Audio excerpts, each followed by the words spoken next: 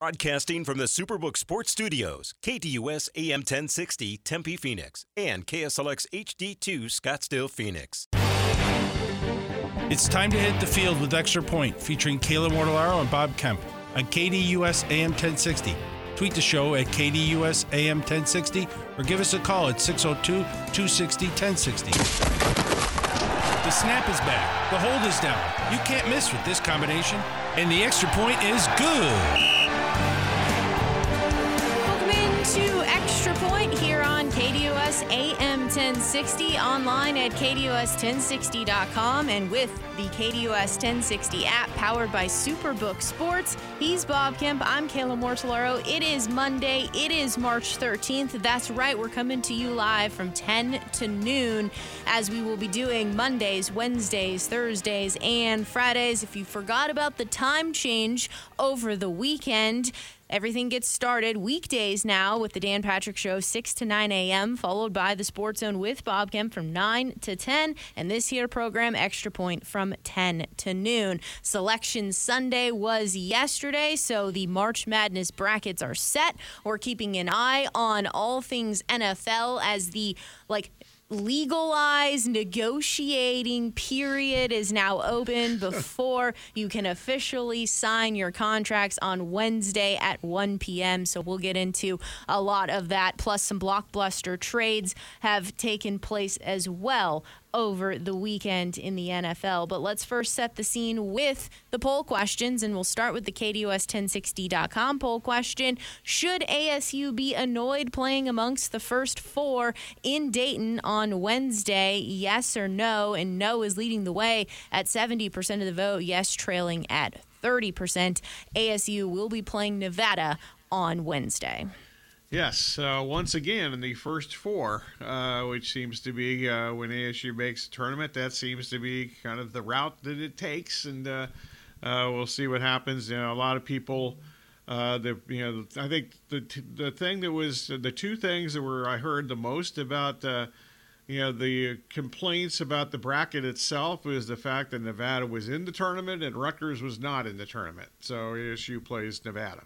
That is correct. We'll answer this question around 12:30 today. Or no, I'm sorry. We won't be answering this question at 12:30 today. Habit, we'll be answering this question around 11:30 today. We will not be on the air at 12:30. Yeah. Whoops. I think we both have plans at 12:30 today. Yeah, I do. So, hopefully I won't be answering that question at 12. I might be. I might still be answering that question. Who knows? If I have a detailed answer, which I, as of right now, don't have, but maybe I will by then. Fair enough. Okay. Twitter at KDUS AM 1060. Another question that gets answered today at 11:30, but let's go into it now. Should the UofA be satisfied as the second seed in the South? Yes or no? Yes, leading the way at 75% of the vote. No, trailing at 25%. Yeah, I think even after they beat UCLA, I know that there was some thought that they might end up in the West region. Obviously, they get to play in the West the first two games in Sacramento, which I'm sure they're happy about. But the West Regional, the second week is actually in Las Vegas, and considering that it was pretty astounding, even for the UofA fans, how many. Or how loud the crowd was on Saturday night in that championship game. I know UCLA, not the biggest traveling team in the world, even when they're winning. And then maybe because of their injury situation, maybe some people did not make the trip, at least on Saturday, from Los Angeles to Las Vegas. But, it was like even more of a McHale advantage in the Pac-12 tournament crowd noise on Saturday night than there had been in previous championship games. Well, your calls today, 602-260-1060, around 10:30 and 11:15. That's 602-260-1060. March Madness is here. Selection Sunday is behind us, and we know ASU is playing Nevada, 6:15 p.m. on Wednesday on True TV, and we know the U of A is the 2 seed in the South, playing Princeton on Thursday at 1:10 p.m. on TNT. Let's start here with ASU. They have been first 4 appearances with Bobby Hurley, 3 NCAA tournament appearances with the Sun Devils in his tenure, which is actually now second most in Sun Devil history. As for the Wolfpack, they're a team that averages 72.6 points per game, 33.5 rebounds per game. They're 8-9 in road or neutral games this season, whereas ASU is averaging 70.3 points per game, 36.9 rebounds a game, and they're 12-7 in road or neutral games this year. Yeah, it's amazing. They've got basically capsule summaries of every team in the tournament except for Nevada. I gave up on Nevada. They lost a recent game to UNLV. They lost that game at home, and then they did not have a good Mountain West tournament. I just assumed they were done. So if I were actually doing a bracketology thing, I would have not had them in the tournament to begin with, and I totally understand the criticism for people have with them actually making the tournament in Nevada. The one thing I do kind of drives me crazy this year or any year is that any team that doesn't make the tournament in this day and age, when you've got plenty of opportunities, especially if you're in a quote power conference or one of the top 7 or 8 conferences, you've got plenty of opportunities to get enough impressive wins. And to me, Nevada didn't do that, quite frankly, and ASU clearly has more impressive victories than Nevada does, and so they're both 11 seeds, and that surprised me. Like I said, I'll know more about Nevada by the time I'm on tomorrow, but I'm kind of short on Nevada stuff right now. Steve Alford's their coach, and it seemed like early in the season they were going to be pretty good and got off to a nice start, and thought they underachieved the rest of the season, and certainly didn't end the season very well. I believe they were 2-4 in their last 6 games. So does that say more about the Big Ten if Rutgers is left out and Nevada's in? Well, I think it has everything to do with the fact that, and they even referenced this yesterday, and they rarely specifically, no matter what year it is, reference injuries as to why a team did not make the NCAA tournament. But we've talked about it briefly. But Mag, one of their, their post center, he blocks shots, changes games for them. He's been out since he went out on February the 6th, and they went 3-6 without him, and they had some ugly losses. They lost to Minnesota. They got outplayed by Minnesota. They got outscored at the end of that game at Minnesota a couple of weeks ago. And the fact that McConnell, who was the Big Ten Defensive Player of the Year a year ago, has missed some time. He did come back, but didn't play nearly as well as he did pre-injury. And I forget whether it was Chris Reynolds, who's the head of the tournament committee, or his assistant. I saw both those guys on numerous media places yesterday, or heard them on a podcast. They specifically mentioned Rutgers' injury situation as to one of the reasons they're not in the tournament. If ASU wins that game over Nevada, they will move on to play TCU on Friday, 7:05 p.m. As for UofA men's basketball, they beat UCLA in the Pac-12 tournament 61-59. Courtney Ramey hit the 3 to put the Cats up 60-58, in turn to beat the Bruins in the tournament for the second year in a row. This win pushed the Wildcats into that 2 seed, and UCLA, though, continues to have some questions now without Clark, and of course the health of Bona as well. Right. They've actually said that Bona is going to be able to play. Whether he's effective or not, I think is a legitimate question, and I think that's we've talked about the injury situation in college basketball for several weeks running, and I think that quite frankly, if Clark and Bona are playing, I would be really surprised if the U of A would have won that game. A week ago, Saturday night, those two guys at least played for a while. I mean, that's the game that Clark was actually injured in the second half of that game. But they won, I think, pretty decisively. Not pretty decisively. They won decisively. They were playing in Pauley Pavilion, of course, but still, if there's two teams are at full strength, I think UCLA's, I wouldn't say much better team than the U of A, but I think they're a better team than the U of A.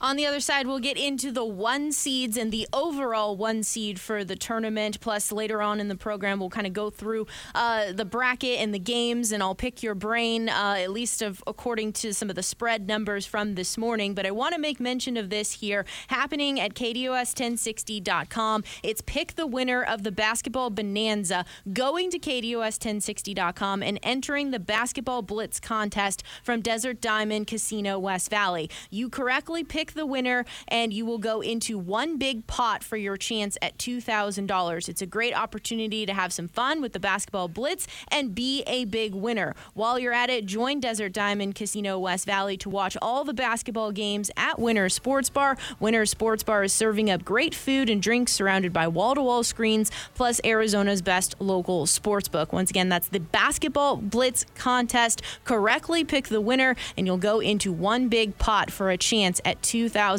from Desert Diamond Casino West Valley. That's over at KDUS1060.com. As I mentioned last week, there's plenty of things surrounding all of this craziness going on, so you'll want to be checking out the app, the KDUS 1060 app, in addition to KDUS1060.com. Plenty of giveaway opportunities for you. We'll get into much more surrounding the NCAA tournament on the other side of the break. In addition to that, keeping an eye as well on the happenings around the NFL. I haven't seen anything Cardinals related yet, but there's still plenty of things happening in the NFL that we'll dive into in today's program as well. It is the Extra Point. Ready to bring KDUS AM 1060 into your home with Alexa? Hi, I'm Alexa. Download the KDUS AM 1060 skill and enable. Then say, Alexa, open KDUS AM 1060. This is where I start my day. 10:18 here on KDUS AM 1060 in the Extra Point. Follow along KDUS AM 1060 online at KDUS1060.com and with the KDUS 1060 app powered by Superbook Sports. As we continue on with some NCAA tournament conversation, Bob Kemp, Kayla Mortellaro with you up until noon today, as we typically do Mondays, Wednesdays, Thursdays, and Fridays. Alabama ended up getting the number 1 overall seed for the tournament. When it comes to Alabama, there was some kind of questions here heading into the SEC tournament about if they've kind of leveled off, how things have been going since everything transpired with what we publicly have learned about Brandon Miller. But in the SEC tournament, they certainly cruised to victory over Texas A&M in that final 82-63, and every win for Bama was by double digits in the tournament. Yeah, I was going to say exactly that. They had stumbled their way in. Remember, a week ago Saturday, they lost at Texas A&M in a game that was really bad. A&M won the game, and they didn't play well in that game either. But Alabama, I don't know, maybe the fact that they had they've been pretty much not pretty much. They had Brandon Miller and others had the players had not really addressed the media about anything since the latest reports came out, which is I guess 3 weeks ago tomorrow now. They certainly have played poorly, at least compared to what they had done previously. They actually they had media availability. There was a lot of national attention in the SEC tournament, and I guess CBS News was there, among others. I'm talking CBS News, not CBS Sports, because Brandon Miller was going to talk, and he did interviews, and I don't know if that's some kind of soothing process for them. Soothing is a terrible word. I apologize, but just when they actually kind of function like they used to before the allegations, and more than allegations, I guess, regarding Miller. So they played, the bottom line, I should have just said this at the start, they played really well, and just resume-wise, I don't think there's any argument that they should be the number 1 overall seed at this point. Yeah, from that standpoint, especially as we continue on with the other three teams that received number one seeds in their region, it's hard not to argue with that, with how Alabama dominated its SEC tournament, whereas Houston, Kansas, and Purdue, and we'll get into them each here individually. The other one seeds, as I mentioned, Houston, Kansas, and Purdue here. Houston lost to Memphis in the AAC conference tournament final game, 75-65. Houston will be the one seed, though, in the Midwest region. And this isn't a total surprise, though, that Houston lost to Memphis. Well, especially because Marcus Sasser, their best player, did not play. He was injured in the semifinals on Saturday, and he is they've got 3 or 4 really good players. He is by far their best player. He suffered a groin injury. They say he was out for precautionary reasons, and actually, I have no reason not to believe that, but that the fact that he didn't play, and Memphis had actually played them. That's the third time that Memphis and Houston had played, like literally in the last 3 or 4 weeks. They backloaded the schedule in the regular season, and I believe it was they played 2 consecutive Sundays, not the final week of the regular season, but the couple before that. And Memphis pushed them to the hilt in those particular games. Memphis is an interesting team, by the way. They are the oldest team, birth certificate-wise, in college basketball. Of 364 teams, they are the oldest.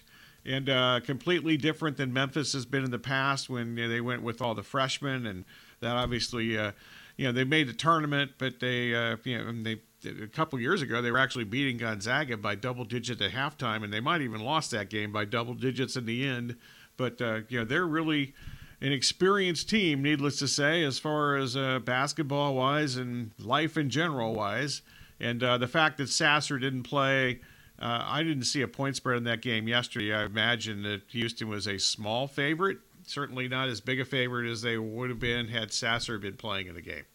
When it comes to Kansas basketball, they lost to Texas in the Big 12 title game, 76-56. Kansas will be in the West region, and they will get head coach Bill Self back as he was released from the hospital. Part of the statement that was released is that he arrived Wednesday, he being Bill Self, to the ER complaining of chest tightness and balance issues. He underwent a standard heart catheterization and had 2 stents put in for treatment of blocked arteries. He has since been released and is expected to coach Kansas. Kansas lost to Texas, though, 76-56. They have the 1 seed, but they're not in their region. They're in the West region. Meanwhile, Texas gets the 2 seed in the Midwest region.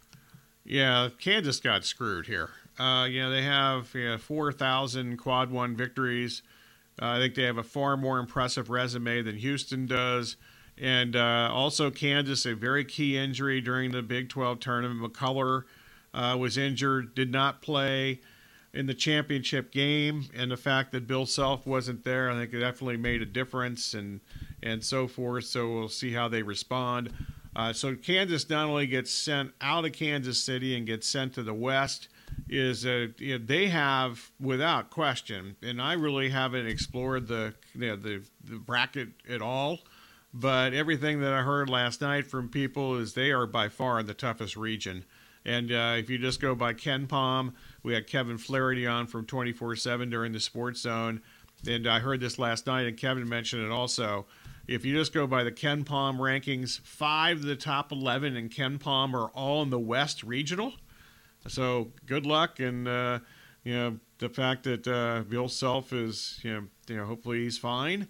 But I can't imagine if you've just gotten done with some kind of heart procedure that playing in an coaching an NCAA tournament situation is probably not the best rehab immediately. For Texas, though, getting the 2 seed in the Midwest region, does that favor them? I guess. I have like I said, I haven't looked at the regions at all. I apologize. I'm just trying to figure out some first-round matchups possibly. But, they played really well at the end of the season. We said more than once that, if they've got it all together, there are a few teams that are more talented than they are. And they're another team, not the oldest team in college basketball, but pretty close to the oldest, The one thing that still bothers me a little bit about Texas is they were still just 4-6 on the road this particular year. Now, granted, the majority of those road losses were in the Big 12, which is, needless to say, the best conference in college basketball. Really, a couple, 3 years running, at least 2, probably 3 years running. So we'll see. But Texas is certainly seemingly playing its best basketball here at the end of the season. And even after yesterday, the Texas administration failed to commit to Rodney Terry long term. As for Purdue, they are the final 1 seed over in the Eastern region. They beat Penn State in the Big Ten title game 67-65. Certainly that game from Purdue's side of things got a lot closer than they wanted it to be. Yeah, I really wouldn't pay much attention to the championship games and how they went in any conference, especially the teams that, Penn State actually had to play, 4 days in a row because they were playing early in the Big Ten tournament. But these, I know they're like 19 and 20 years old and some younger. Rarely are they used to playing 3 consecutive games in any kind of, real setting. I know they probably pick up balls, a whole different thing. But, there was a lot of sloppy basketball in these championship games over the weekend.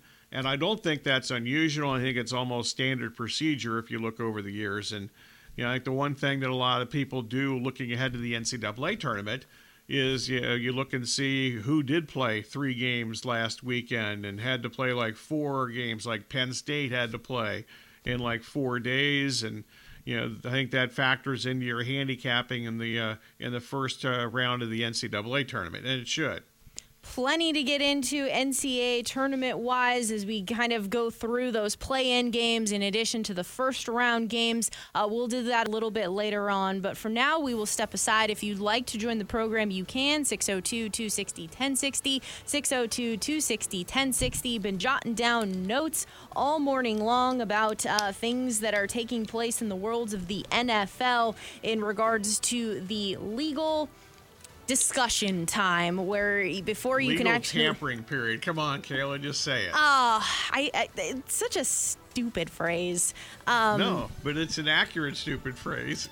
It's legal and illegal. It's just the fact they say legal is just crazy because it's really illegal. But it also is interesting because some of these deals that have been agreed upon, they've been agreed upon within the first 10 minutes of this period of time. Really? So you've been talking about all of this well before this legal tampering period. Anyway, we'll get into that. Yep. Plus some of the trades that happened over the weekend. It is the Extra Point. Your caddy, Ray Adams, takes you beyond the 18th hole on Saturday mornings with Great American Golf from 6 to 7 a.m. on KDUS AM 1060.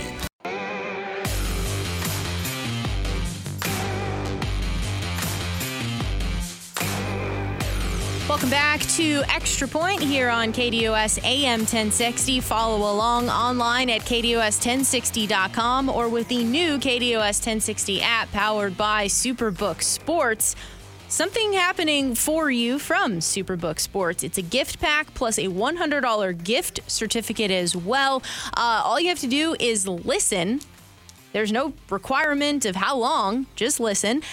Hopefully you want to listen to the whole show, though. Listen.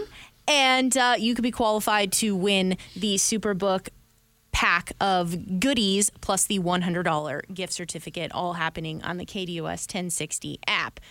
The NFL, it's not sleeping, and it got things kind of rolling here before we've gotten into this morning's fast and furious moves of people free agency-wise in the legal tampering period. You've gotten me to say it, the legal tampering period.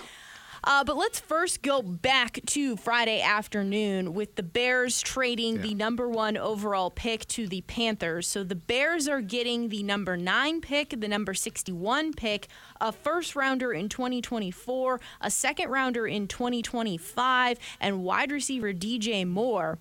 Moore had 1,000-yard years in 2019, 2020, and 2021, a down year in 2022, but giving that a pass because who was throwing the ball to him it took a while to finally get some quality arms in there. 63 catches, 880 yards, and 7 touchdowns. He's an incredible talent. So this, to me, is certainly a haul for the Bears with that number 1 overall pick. Yeah, see, I listened to a little bit on Friday afternoon after this came down. It seems like the experts don't think they got enough.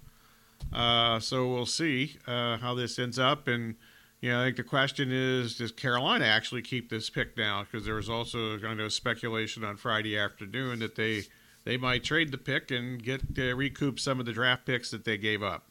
Well, the other argument that I heard about this is that the Panthers actually gave up too much when they could have been in the Lamar Jackson sweepstakes, which would have just been 2 first-rounders in a deal, although you probably would have to pay high guaranteed money. But since the Panthers were originally one of the teams that needed a quarterback and said they weren't interested in Lamar Jackson. So that's the other, I guess, coin of that potential argument.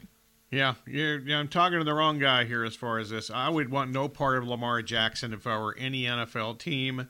I just think that his head is not screwed on properly, and the fact that his representation, whoever that might be, I think has given him bad advice, or he's just not listening to any advice and made bad decisions as far as his contractual future. Plus, there's 2 questions about him on the field. One, has he improved as a passer? I think the answer to that is no. And his injury situation the last 2 years would really have me scared if I were an NFL team, even if everything else was fine. So there's a very good possibility the Cardinals would be in the market of moving on from the number 3 overall pick, too. So if you did that, potentially you could have 4 quarterbacks go 1, 2, 3, 4. So certainly all eyes now on the Cardinals with what they want to do with that 3rd overall selection.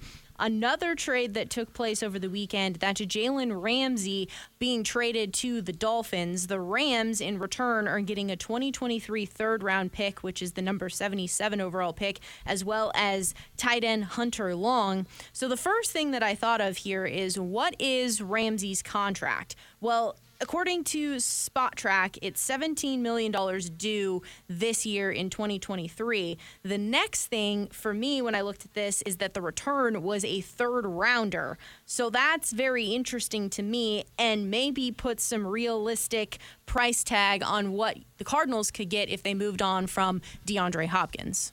Yeah, kind of what Field Yates suggested a few weeks ago, that the best he thought they could do for trading Hopkins would be a 3rd-round pick. It seemed as if the initial reaction, just from reading a couple of quick things, more headline type of things than actual substance of stories. So I apologize if I'm off base here, but it seems as if the people that critique these things don't think that the Rams got enough for Jalen Ramsey. That's kind of what I was thinking, because he is.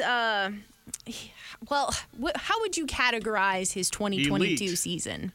Well, I think it's really difficult to judge that because they had no pass rush. Right. So as opposed to past years, even Aaron Donald wasn't as good as he was the year before.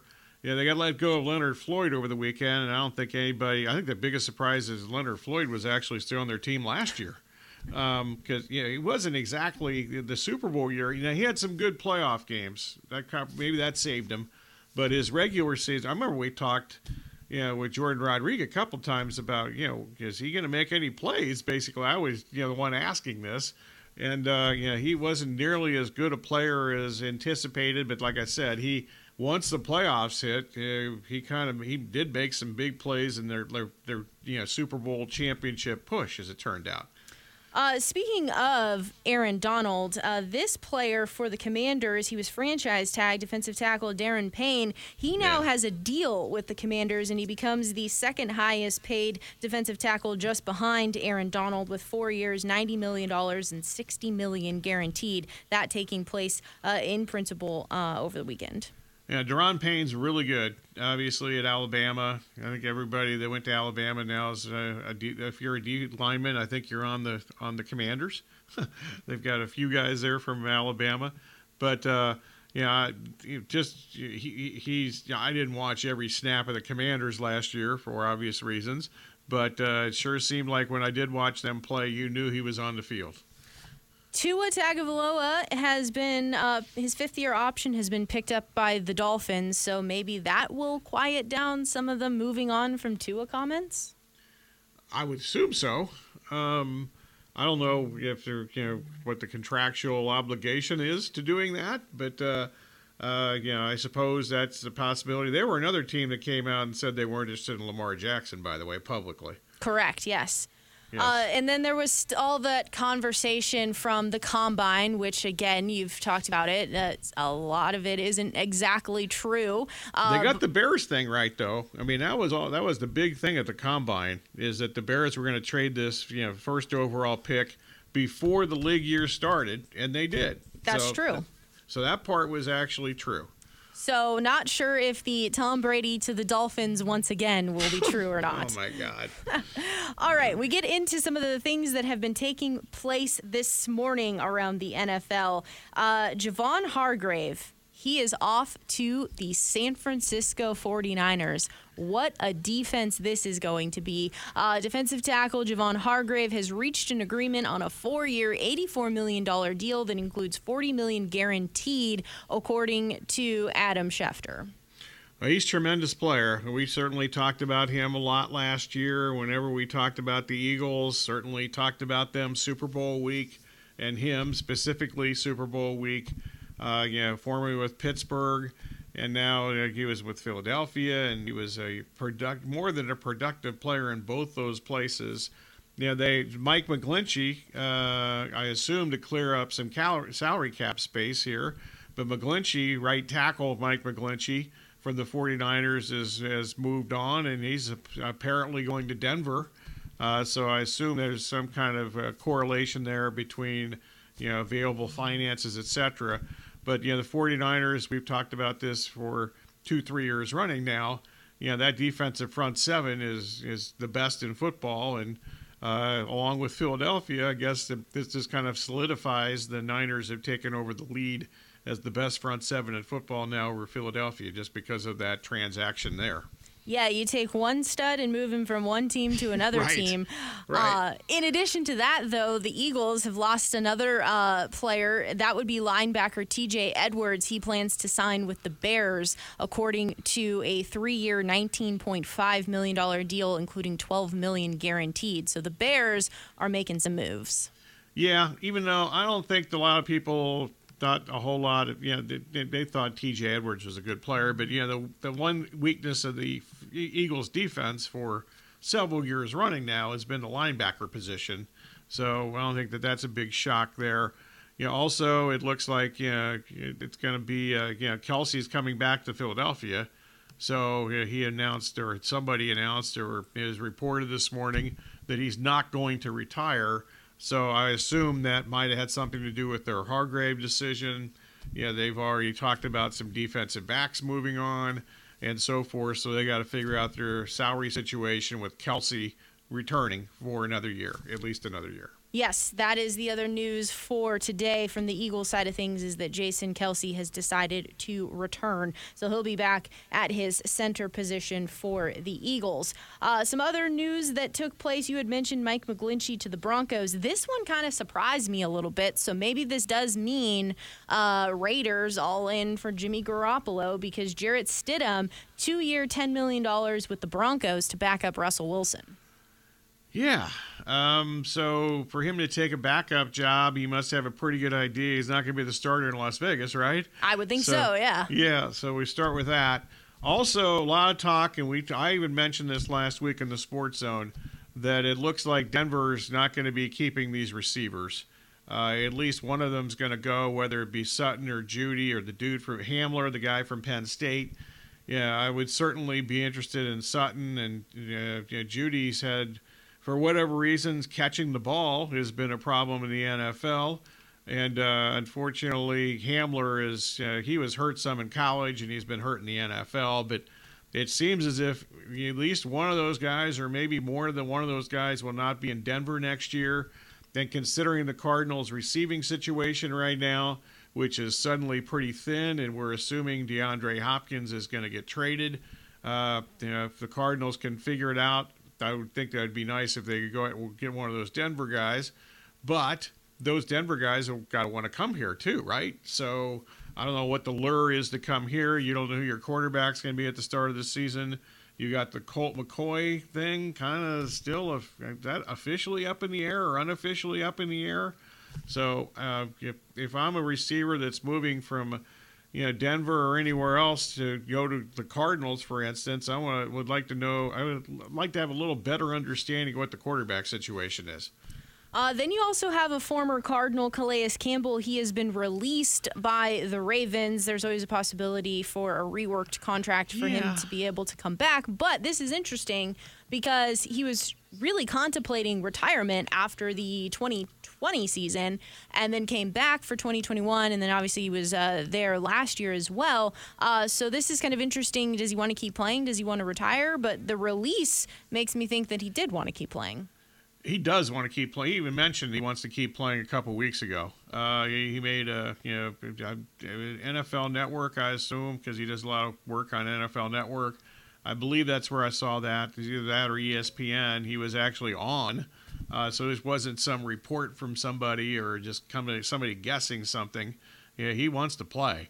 And I read part of the statement because I've always, when I see Calais' name, I always want to, he used to be part of this show at the Sports Zone back in the day when he was a young and upcomer in his Cardinals days. But I read the release from DaCosta. He mentioned him as a Hall of Famer in the future. There was no suggestion whatsoever that they were interested in bringing him back. So I'm not sure what's going on there, but Calais clearly wants to play based on what he said a couple weeks ago. Then you have the Patriots re-signing Jonathan Jones, a 2-year deal for him. Also, the Patriots traded Jonnu Smith to the Falcons for a 7th rounder. That Jonnu Smith free agency pickup for a couple of years ago, that really never materialized. Yeah, I'm a little confused what's going on in Atlanta, too, because they already have Pitts, who has been he's been a disappointment. They drafted him very highly in the draft a couple of years ago, and fantasy football people are upset as soon as you mention the name Pitts if they drafted him.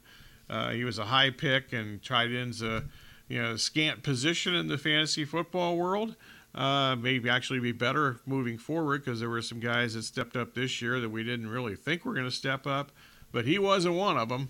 And the fact that they're adding a tight end and they only gave up a 7th round pick shows you what the Patriots will just take anything at this point, right? Yeah. And so I guess double tight ends and even more of a running game.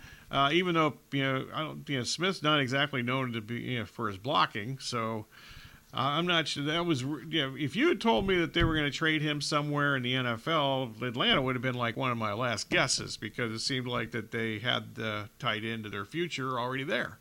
I guess the only thing I can think of is that, Jonnu Smith, that this is something that maybe they were all working together on because it hasn't materialized for him in New England. There had been talks a lot about how it's just struggling to pick up the playbook of what the Patriots were trying to do.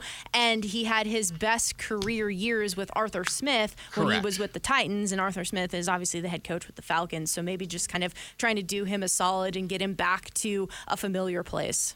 I was just going to add that Arthur Smith connection. You're right, 100%, and it's. I actually think that the Falcons.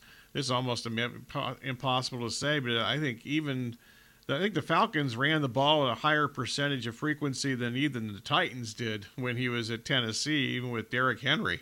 Considering the scoreboard and so forth, there were a lot of games where the Falcons were losing last year, and they're still just pounding the ball up the middle. And getting chunk yards. That's true. Successfully with Cordero Patterson, among others, right? Exactly. Now, this was an interesting... And the dude from BYU. That guy was good last year. This was interesting here. It's not a trade, but or signing in free agency, but Austin Eckler has asked for permission to talk with other teams after a contract extension, and those sort of talks with the Chargers have cooled down. And I think Austin Eckler probably has a point here because he carried such a huge load when the Chargers had lost Mike Williams and Keenan Allen for a good portion of the year. Totally agree. I was really surprised about this. And once again, the Cardinals are a team. I could say this probably about 75% of the positions that the Cardinals have on their roster right now. But they could certainly use a running back. I know James Conner has been good, but can we trust him staying healthy moving forward? Unfortunately, on most of his career, he's had some kind of health issue. Some of it under his control, some of it not. But Eckler, I would assume if he becomes a free agent, even though he's a, quote, running back, I'm guessing he's getting lowballed because he's a running back, right? So I assume that's been a part of the stumbling block with the Chargers. And finally, going back to our original topic here with Jared Stidham moving on to the Broncos, 2-year, $10 million deal, and the assumption here that he knows he's not going to be a starter. Mike Garafolo tweeting this out here that the Raiders are closing in on a deal with Jimmy Garoppolo. After 6 seasons with the 49ers, he's on his way to Vegas and reuniting with Josh McDaniels. That's true. The other thing, I guess that means he's not going to the Jets, so that increased the Aaron Rodgers. I don't know if you can increase the Aaron Rodgers speculation going to the Jets, but he's not. Jimmy G's not going to the Jets, where a lot of the coaching staff used to be with the 49ers. That is true, Robert Saleh and that whole connection, but. The offensive coordinator is now Nathaniel Hackett. It's not LaFleur. He used to be in San Francisco though too. Before he went to the Packers at one point, he went from like San Francisco to Jacksonville to the Packers, right? So, yeah, he has a background in that offense for sure. If he was, I thought he was in San Francisco at one point. Not necessarily with Jimmy G, but he was there, and he knows the offense with Shanahan. Yeah, so certainly, I had seen something this morning real early when you were talking about the Jets and kind of in this standstill because of Aaron Rodgers that Diana Rossini had reported this morning that both the Jets and the Packers have not been discussing any sort of trade or have anything like firmly in place because they still don't know what Aaron Rodgers is going to do. And she's talking about that as we speak on ESPN right now to Hannah Storm. Well, there we go. So there you go. Very impressive, Kayla. Just mind reading away over here. Excellent timing. Very nice. But it certainly is a terrible position to be in. But I guess if you're the Jets, you should have known that this is a possibility when you're dealing with Aaron Rodgers, that not everything is going to just be all laid out and perfectly timed for you to figure out your future plans. That's true. I guess there's got to be a compensation thing involved here too, right? That I'm sure the Packers are just not going to take a bag of Twinkies or something in return. No, if you're the Packers, absolutely not. However, you have kind of come out and said publicly, Thompson and everybody, that we're planning on moving on from Aaron Rodgers. Right. So maybe they should take a bag of Twinkies. We'll get into the Players' Championship on the other side of the break. It is the Extra Point. Tune in weekdays to the Sports Zone with Bob Kemp from 9 to 10 a.m. on KDUS AM 1060, KDUS1060.com, and with the KDUS 1060 app.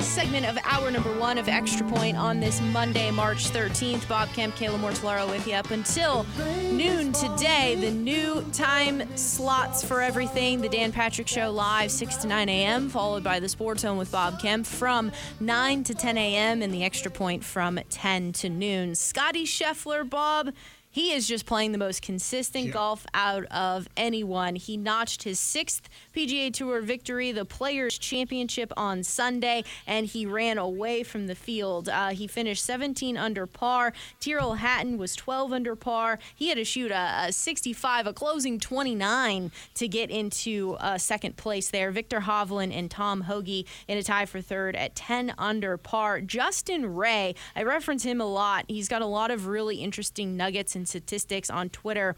Now, this is fascinating here. The fewest days between your first victory on the PGA Tour and your 6th PGA Tour victory. Scottie comes in at number 4, and it's pretty darn good company. Tiger Woods' fewest days from first victory to 6th victory, 273 days.